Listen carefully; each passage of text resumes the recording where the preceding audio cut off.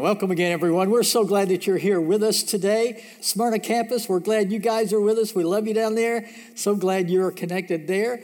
And anybody connecting online, we're so glad that you have found us online and connect with us there, especially those regular members that are still staying connected and growing and serving there. And any visitors we have connecting today, we're so glad you found us. We are today continuing a series called Rediscover Christmas. Before we get to that, I just want to remind everybody, Smyrna campus, you guys, we've got a pop-up bookstore down there for you today. Great gift items and ideas for Christmas and other occasions, so we hope that you'll shop there. It's open here at the Antioch campus as well. And I'm loving these new mugs that we just got in. I was able to borrow one for this morning. I don't know if it's a gift or not yet. They may be asking me for $10 later, but this is nice. And I have some delicious Shineworthy tea this morning. Excuse me just one moment. Man, that's good. So if you don't have a mug already, a branded mug with Lakeshore Christian on it might be a good time to get that or get it for a gift for someone else. Christmas is a big deal for everybody, but it's really kind of a big deal in Finland. I didn't realize that until I was reading recently. They've got a great tradition there. It's been going on for many, many years. In fact, it's happened almost every year since the 1300s. I mean, any tradition that lasts over 700 years is pretty significant, isn't it? And what they do is every year on Christmas Eve around noon, they have the Declaration of Christmas Peace. It's declared in the city of Turku. And it's a proclamation that's read usually by a city official right downtown on the great square, they call it there. It's broadcast on radio and television, and now with the technology, they also live stream it so you can connect with it that way. The declaration serves as a reminder to everybody to pause for a moment, to stop and think about what Christmas is really all about. And it's also an encouragement to spend the holidays in harmony with each other, to be at peace with each other. In fact, it threatens offenders with harsh punishments if they don't keep the peace during Christmas. The proclamation reads this way: tomorrow, God willing, is the graceful celebration of the birth of our Lord and Savior, and thus is declared a peaceful Christmas time to all by advising devotion and to behave otherwise quietly and peacefully. Because he who breaks this peace and violates the peace of Christmas by any illegal or improper behavior shall, under aggravating circumstances, be guilty and punished according to what the law and the statutes prescribe for each and every offense separately. Finally, a joyous Christmas feast is wished to all inhabitants of the city. You better not mess with the Finns on Christmas Peace Day, all right? You don't want to mess that up because they will deal harshly with you if you do. But it's a great reminder to all of us of the peace that Christ came to bring into the world. As a quick recap, if you've been following along with us, last week we introduced this idea of rediscovering Christmas. And we started with the hope that Christ brings.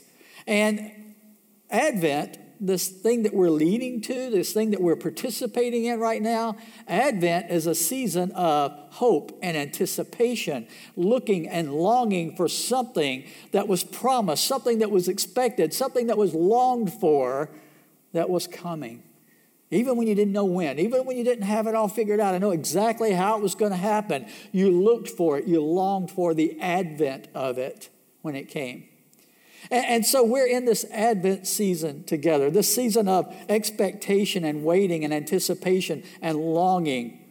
And Advent is not just about Christmas Day. Advent is really something that links the past, the present, and the future. It looks back to that promise that was made to Abraham, that through his descendants all the world was going to be blessed through him. And then it looks to the present of the coming, the arrival of Christ. We know we are now on the other side of that. We have the record of his coming to be God with us, but it also looks to the future of his coming again and how we need to have his presence with us right now as we anticipate his coming. We need to live in the expectation and the hope of the coming of Christ. And it changes how we live when we live with the understanding of the past and the present, and we have that hope for the future. So each week we're focusing on a different attribute of God represented in the coming of Jesus. As I said, last week was hope. Today we're going to be looking at peace, and then over the next 2 weeks we'll look at joy and love. And each of these traits leads us to really rediscovering what Christmas is supposed to be all about. We're glad that you're here today and connected with us and participating with us in this season of Advent. And as we look at rediscovering peace today, we're looking at different Christmas characters in Scripture, people who participated in that original season of Advent and Christmas, and we're learning about these different aspects from them. When we think of peace in the Christmas story, I don't know of any people in the story that are really more connected to that than the shepherds out in the field that night, the night that Christ was born, and how the angel appeared to them, and then more angels joined with them, and there was this message of peace to some very unlikely recipients. I want us to read together Luke's account. If you're going to be turning to it, it's in Luke chapter 2. We're going to pick up with verse 8. This passage has become much more familiar, much more famous, much more well-known because of the clip we just saw from A Charlie Brown Christmas. I mean, even people who had no connection to Christ and no connection to the church would let their kids watch that or watch that with their kids. And Charles Schulz, the author of that special, he wanted to make sure that even though it was a fun thing for the kids to watch, the real message of Christmas got out. That's what he really wanted it to be all about. And so in that moment when Linus quotes that scripture, some people have pointed out, and I had not noticed it until a few years ago, it was pointed out to me, that that's the only time he drops his blanket. It's when he quotes that scripture. You see, that was his security blanket. That's what gave him peace. But when he quoted that about Christ, he could drop the blanket and claim the peace of that message of Christmas. So let's look at that message together, and maybe it's a source for you today of peace. There were shepherds living out in the fields nearby, keeping watch over their flocks at night. An angel of the Lord appeared to them, and the glory of the Lord shone around them, and they were terrified. Doesn't start out peacefully, does it? They're terrified at first. I mean, you would be too, out in the middle of the night. You've been doing this for probably a long time. That's your job. You work the night shift, taking care of those flocks, and all of a sudden, there's somebody there right in front of you. That would startle you. It would cause you to have your peace disturbed for a moment, okay? It says, but the angel said to them, do not be afraid. I love when God sends his angels. Oftentimes, the very first words out of their mouth is, do not be afraid, right? I mean, we need that when somebody just appears all of a sudden, and we want to hear that right away. I don't have reason to fear here, to be afraid. He said, do not be afraid. I bring you good news that will cause great joy for all the people. Can't you feel the relief coming over the shepherds now as they start hearing that message? Today in the town of David, a Savior has been born to you. He is the Messiah, the Lord. This will be a sign to you. You'll find a baby wrapped in cloths and lying in a manger. Suddenly a great company of the heavenly host appeared with the angel, praising God and saying, glory to God in the highest heaven, and on earth peace to those on whom his favor rests. When the angels had left them and gone into heaven, the shepherds said to one another, let's go to Bethlehem and see this thing that has happened, which the Lord has told us about. So they hurried off and found Mary and Joseph and the baby who was lying in the manger. When they had seen him, they spread the word concerning what had been told them about this child. And all who heard it were amazed at what the shepherds said to them. But Mary treasured up all these things and pondered them in her heart. The shepherds returned, glorifying and praising God for all the things they had heard and seen, which were just as they were told. Isn't it amazing that of all the people that this could be announced to, God chose to announce it to these lowly shepherds on the hillside? I mean, there's so much in these few paragraphs that I just read that we could unpack, but I just want to look at a few things today that I think should stand out to us. This is actually like God's birth announcement to the world of the birth of his son. That's what this is. He sent the angel there with the birth announcement. Now, we get birth announcements a lot on, in the mail, or maybe today, over the internet, we get announcements like that. But can you imagine an angel coming and making the announcement for the parents that this child had been born? And suddenly, in the middle of an ordinary night in a Bethlehem countryside, the angel appears in the sky to shepherds. And then it's not just one angel, but it says a whole host of the heavenly beings are there with the angel. The New Living Translation calls them the armies of heaven. I like that description. The armies of heaven. When somebody asks me, you and whose army, that's what I always think of, right? The armies of heaven, that's who. It's a reinforcement of the announcement of how big this is, of how important this is. And then there's the sound. All together, these incredible angelic beings are praising God, probably singing or quoting out those verses that we just read about how great God is and how great this event is. And the language they were speaking, we don't know all the language that might have been spoken there, but certainly in a language that the shepherds could understand. We don't know how loud it was. We don't know how many others might have heard the sound of rejoicing that was going on there, but we know it was especially designed for those who were there to be the audience with the angelic beings. And who would the audience be?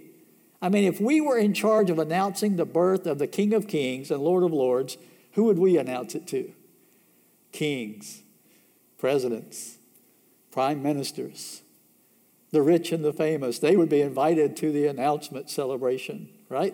That's how the world does things. The VIPs of the world would we make sure they all got their invitation. But the only people there for this announcement are these lowly shepherds. They had no influence, no position of power, no titles that would give them some kind of honor in their culture. In fact, shepherds weren't really honored that much. They were considered to be good, hardworking people who were pretty honest people because you had to depend on them to take care of the flocks. But other than that, they didn't have any position of prominence at all in their culture. So the question is, since we know it was shepherds, why shepherds particularly would this announcement be made to? Well, I think it could be because the shepherds actually tie many biblical threads together for us. Looking back in the history of Israel, we see that the patriarchs of Israel were actually shepherds, mostly. They were, in fact, roaming shepherds. They took herds from place to place as they moved around the area of the world that they lived in and found better grazing land here or there, and they would move them around. They were like nomad shepherds, most of them, those early patriarchs of Israel. And I think that's one reason. Maybe Abraham was the original recipient, remember, of God's promise. And then it was carried on through Isaac and Jacob and beyond. David, Israel's greatest king, started out as a what? A shepherd. When they found him to announce that he was going to be king, to be selected for that, he was out tending sheep when they found him, when they called him in to be appointed as the next king. You see, there is that tying up of all that God was doing symbolically here, leading to the coming of this Messiah. But the shepherds were not just the patriarchs. They were the every man's man kind of guys. They were, they had no pride, no arrogance. They were just hard workers. They were humble. And they were people who would be feeling very honored, very privileged that God would make an announcement like this to them. I think sometimes when we get to positions of power or influence, of notoriety, we lose that sense of feeling honored when somebody invites us to something. It's almost just so expected there's no honor to it anymore. But that wouldn't be true at all for these shepherds. They would have a greater appreciation of the fact that God included them in this when he could have announced it to anybody. I mean, Jesus is being born to very humble parents, right? A carpenter And a young girl who was away from her home when she's giving birth. She doesn't have her family there, her friends there. They would usually use midwives in that culture to help with the delivery. She doesn't have that. She doesn't have any nice facilities. She's in a stable. And who could relate to that better than anybody else? Shepherds. Just common, everyday shepherds. These shepherds also signify, I think, Jesus' coming ministry, his life and ministry and teaching. Sheep may have been lowly animals, but they were very important in the history of Israel, especially going back to the Passover lamb. You see, in Israel's history, that first Passover, in order for them to be spared and delivered from Egypt, they had to take the blood of a perfect lamb and smear it over the doorposts of their homes. And then the death angel would pass over them. Even though that plague would come to all the other homes who didn't have the blood, they would be protected from that plague of death. And that would lead to their freedom from slavery. And then they were commanded and taught year after year after that, at a certain time every year, at the time of Passover, they were commanded to take a lamb again and sacrifice it to remember God's deliverance for them through the blood of the lamb.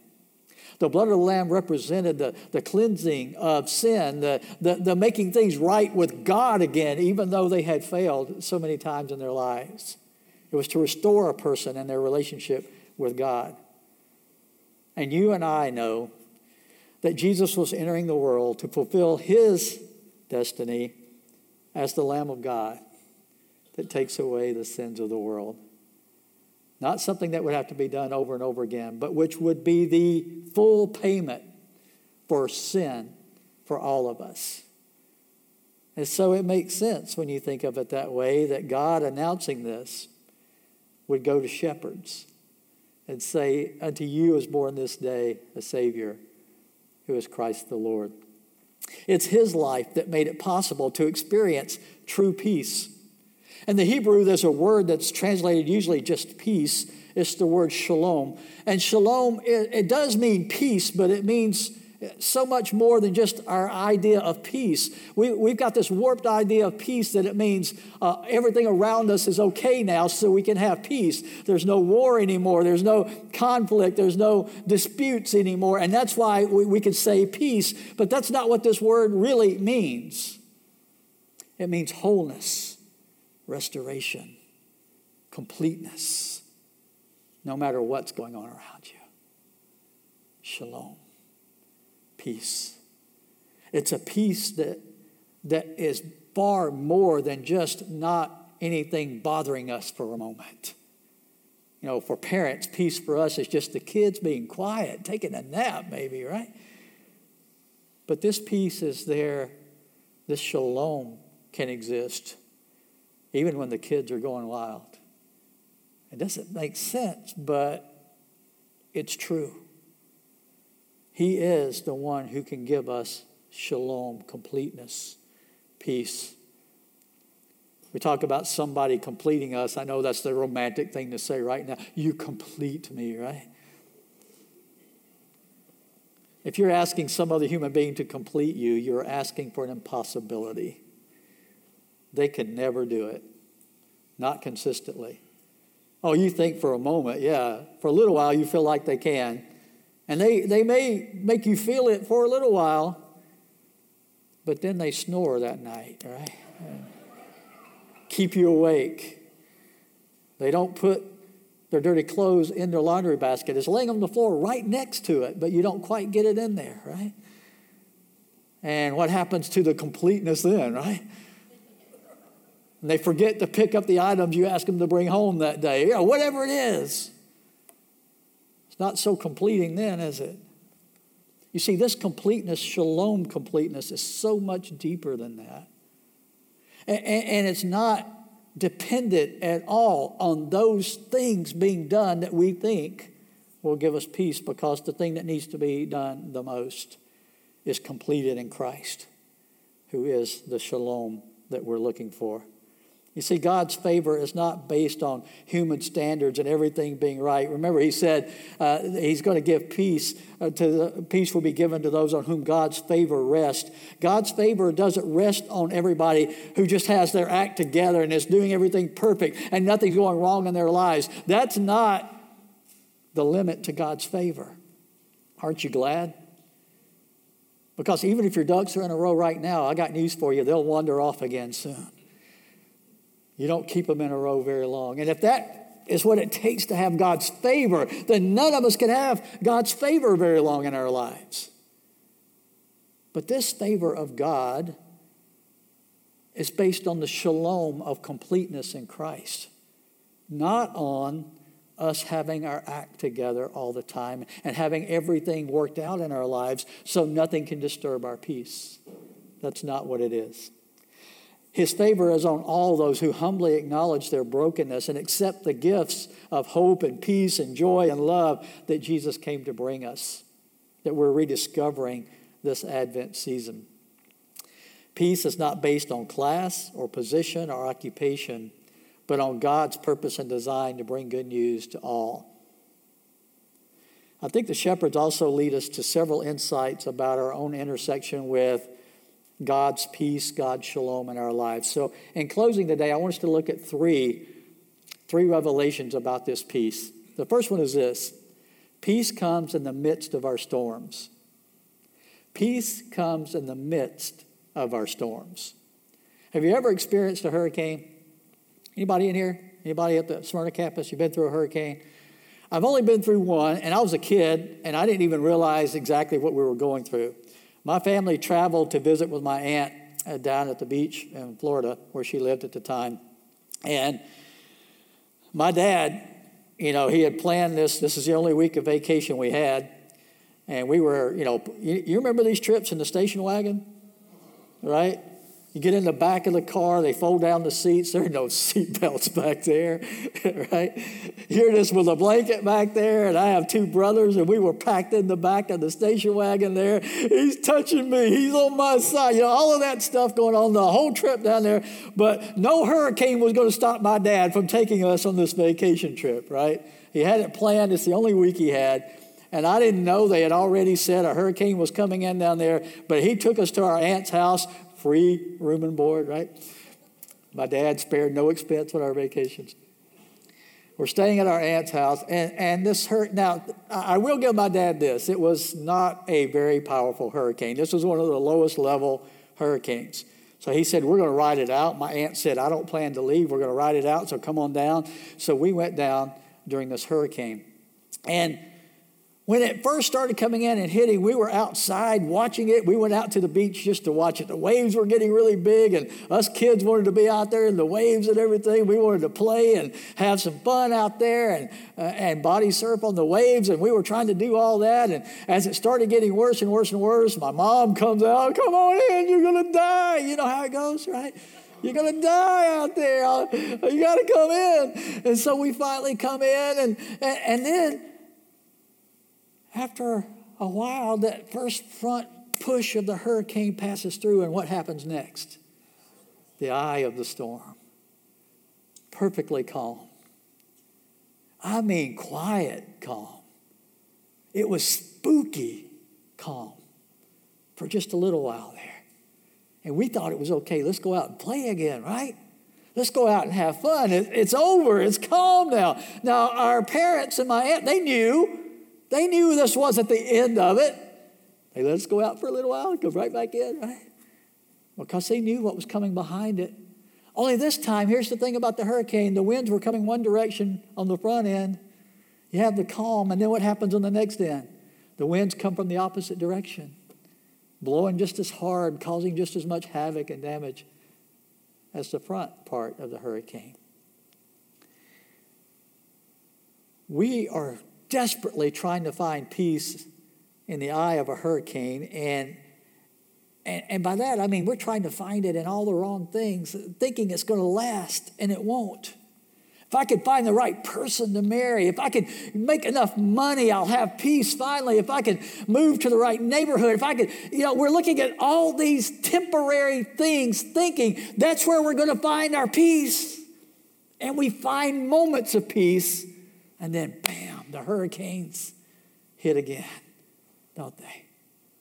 It's because we're looking to the wrong source. We're looking to the wrong things. It's like this Christmas season. I don't know how it's going for you this year, but this has been a crazy year. We've talked about it. We all know that. Maybe, though, every Christmas for you is chaotic. You get so busy. You got so much going on. You got so many things you're trying to do. Maybe it's not that. Maybe you've got an overloaded schedule at work that robs you of peace. Or maybe it's something more. It's relational conflict that's going on in your home that's robbing you of your peace. Or maybe it's something at work, pressure that you're under to get something done that you don't seem to be able to get done. Maybe it's a lost job. Maybe it's an illness. You name it. The list can go on, right? All these things that pop in there and take away our peace, if that's what we're trying to have peace with, is everything being okay in all of those areas, then we don't ever have peace for very long in our lives. Because it doesn't stay that way in this world for very long. And this year we've had even more options of things that could take away our peace. Peace sounds like a long way off to a lot of us, doesn't it? Like it's almost unattainable, doesn't it? And yet Jesus shows up in the middle of storms. I mean, he did it that night when he was born. It was not a great night for Mary and Joseph. Think about it. They were in a town they didn't want to be in. They were in a stable. They had hoped to have a room there in the inn, and they were in a stable now. They don't have their family or friends with them.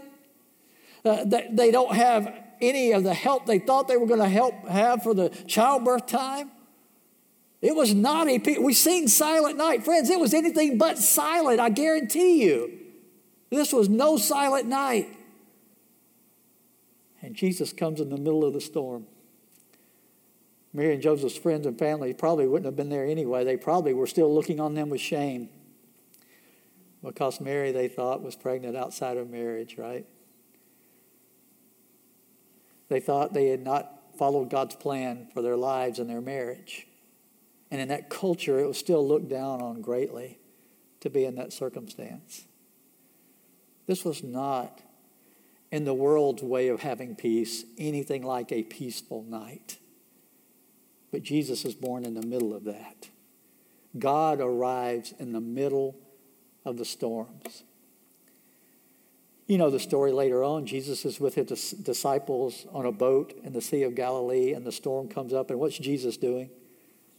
He's sleeping. He's taking a nap. I love that about Jesus. I saw a sweatshirt the other day. It said, "Be like Jesus." Jesus napped.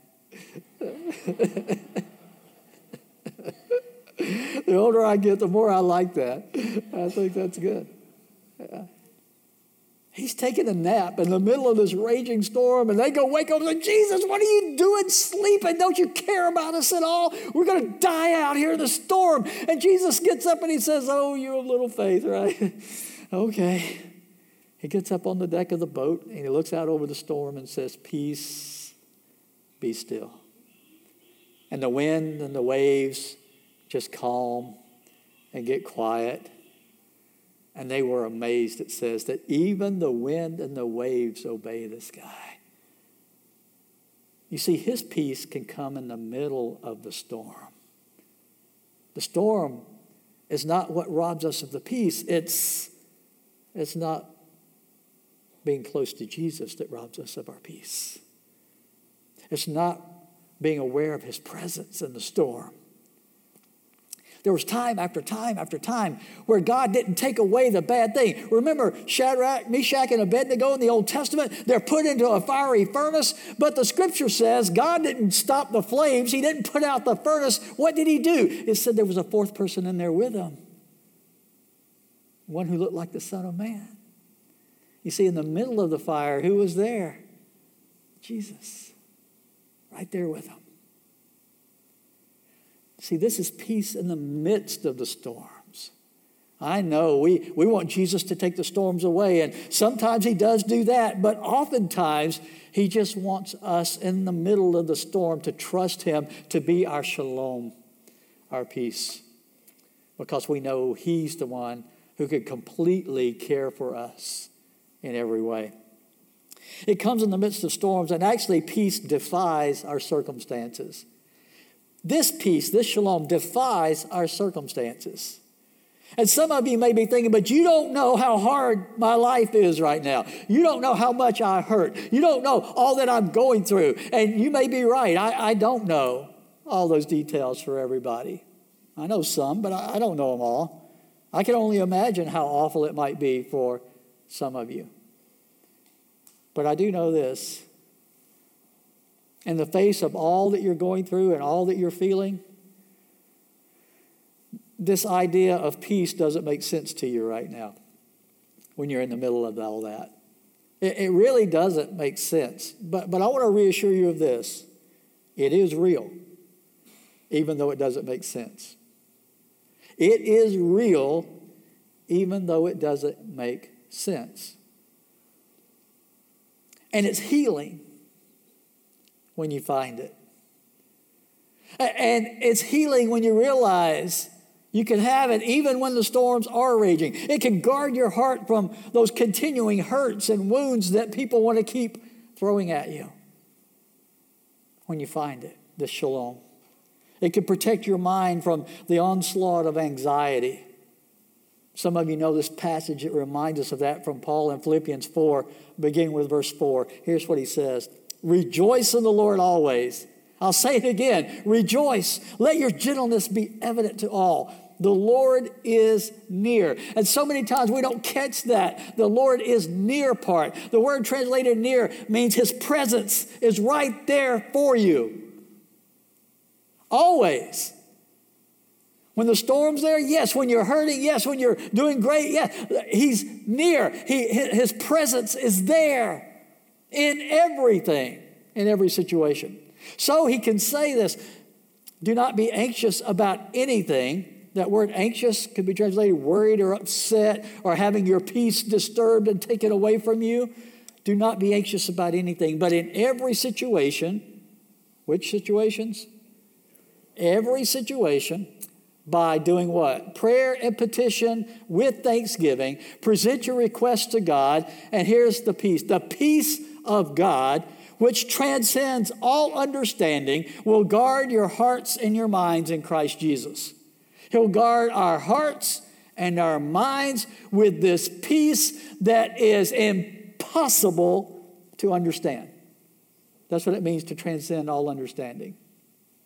It doesn't make sense. I can't explain it to you. There's no way for it to be put out on a chart on the screen where we can show you exactly how this works. It doesn't work that way. It transcends our ability to understand how it could possibly be there, but it's there and it's real.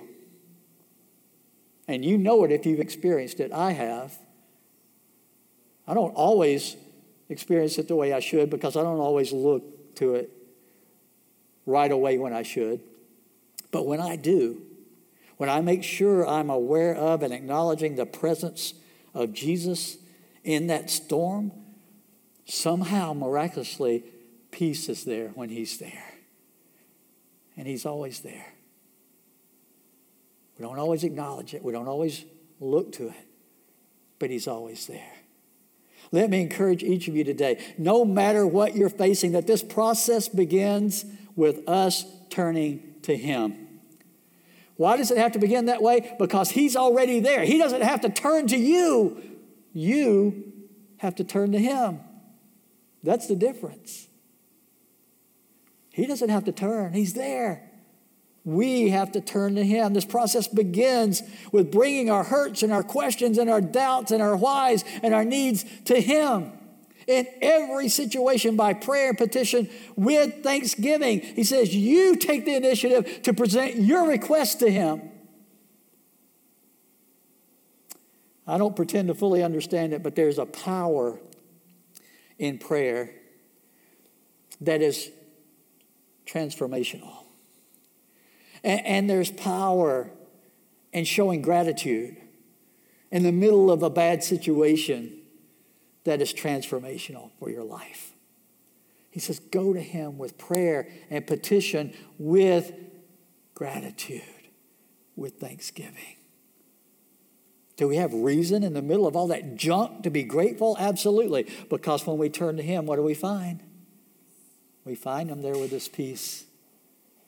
We find him there to complete us as God created us to be, so that we can have peace. That perspective, when you do that prayer and petition with gratitude, it changes us, and it helps us find an understanding that God is with us no matter what. And that leads to the third thing today, and that is this: peace is a person. If you're looking for peace, stop trying to find it anywhere else but in the person of Jesus Christ. Paul said it this way in Ephesians 2:14. Speaking of Christ, he says, for he himself is our peace. It's a person. It's Jesus. And I think all of us want that, don't we? Don't we want to have peace in our lives? We're longing for it. Everybody is. Don't kid yourself. Even the person out there in the world that you think is the cruelest, meanest person in the world, even that person ultimately deep down, what are they wanting in their lives? Peace. Now, they're going about it the wrong way. They're doing all the wrong things to get it, but they're still looking for the same thing. They're looking for peace. They're thinking something else is going to give it to them, but that's what they're looking for. And so the answer is Jesus. We used to tell our kids all the time when we ask them this question, what did you learn at church today? The answer is always what? You learned about what? Jesus. That's always the right answer, right? Always the right answer. Even if they didn't pay attention to the lesson at all, they knew they could say, well, I learned about Jesus. What else? Right? We're at church. The answer is always Jesus. If you're looking for peace, the answer is always Jesus. Long before his arrival on earth, Isaiah the prophet spoke these words in Isaiah 9, beginning with verse 6. For to us a child is born, to us a son is given, and the government will be on his shoulders, and he will be called Wonderful Counselor, Mighty God, Everlasting Father, Prince of Peace. Of the greatness of his government and peace, there will be no end. He will reign on David's throne and over his kingdom, establishing and upholding it with justice and righteousness from that time on and forever. And it sounds like there's political overtones there. And the nation of Israel took that prophecy, and they were still thinking from a worldly point of view that peace would be when the Messiah came and overthrew the Roman government and set up his own government on the earth. And then he would be ruling in peace, because they thought peace had to be getting rid of that Roman oppression that they were under. Even many of them didn't get it. But the peace he was talking about could be theirs even under Roman oppression. Even under the worst of circumstances. He can be our peace. This child that is born, this son that is given, brings the power and rule of his peace into our personal lives. He's the bringer of peace between us and God. He's the sacrificial lamb, the giver of life, the embodiment of shalom, and all that God meant for it to be is found in Jesus. Wholeness, completeness. We find it in our relationship with him, not with anybody else or anything else. Jesus is the God who has come to be with us, to bring us this shalom. And he invites us in his teachings in Matthew 11, verse 28, to do this. Come to me, all who are weary and burdened, he says, and I will give you rest. He says, take my yoke upon you and learn from me, for I am gentle and humble in heart, and you will find rest for your souls. For my yoke is easy and my burden is light. Friends, that's an offer of peace. But notice he says peace comes from being yoked together with him. Now, if you don't know anything about farming or a yoke was a device they used to hook animals together because animals working together, yoked together, could have a lot greater strength and ability to accomplish things than any animal by itself could if they were the right animals yoked together, that worked together. Here's what he's saying. I came so that you would yoke up with me so that I would always be there. My strength, my teaching, my love, my presence, my power, it will always be. You'll always have that because you're connected to it all the time when you're yoked together with me. And that will make your burden light. That will allow you to rest and have peace because you're yoked with him. Sometimes people misunderstand that yoke thing, like we got to work hard and then maybe we can have peace. That's not what the yoke means.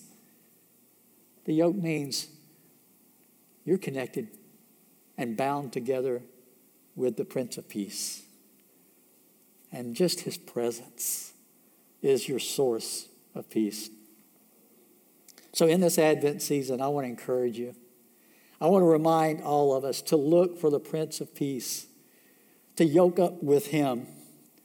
Even when the winds blow and the storms are swirling all around us, let's come to him and worship him like the shepherds did that night when they were told about the coming of this child. They went and worshiped him. He's here. He's here for you right now. He's here for all of us all the time.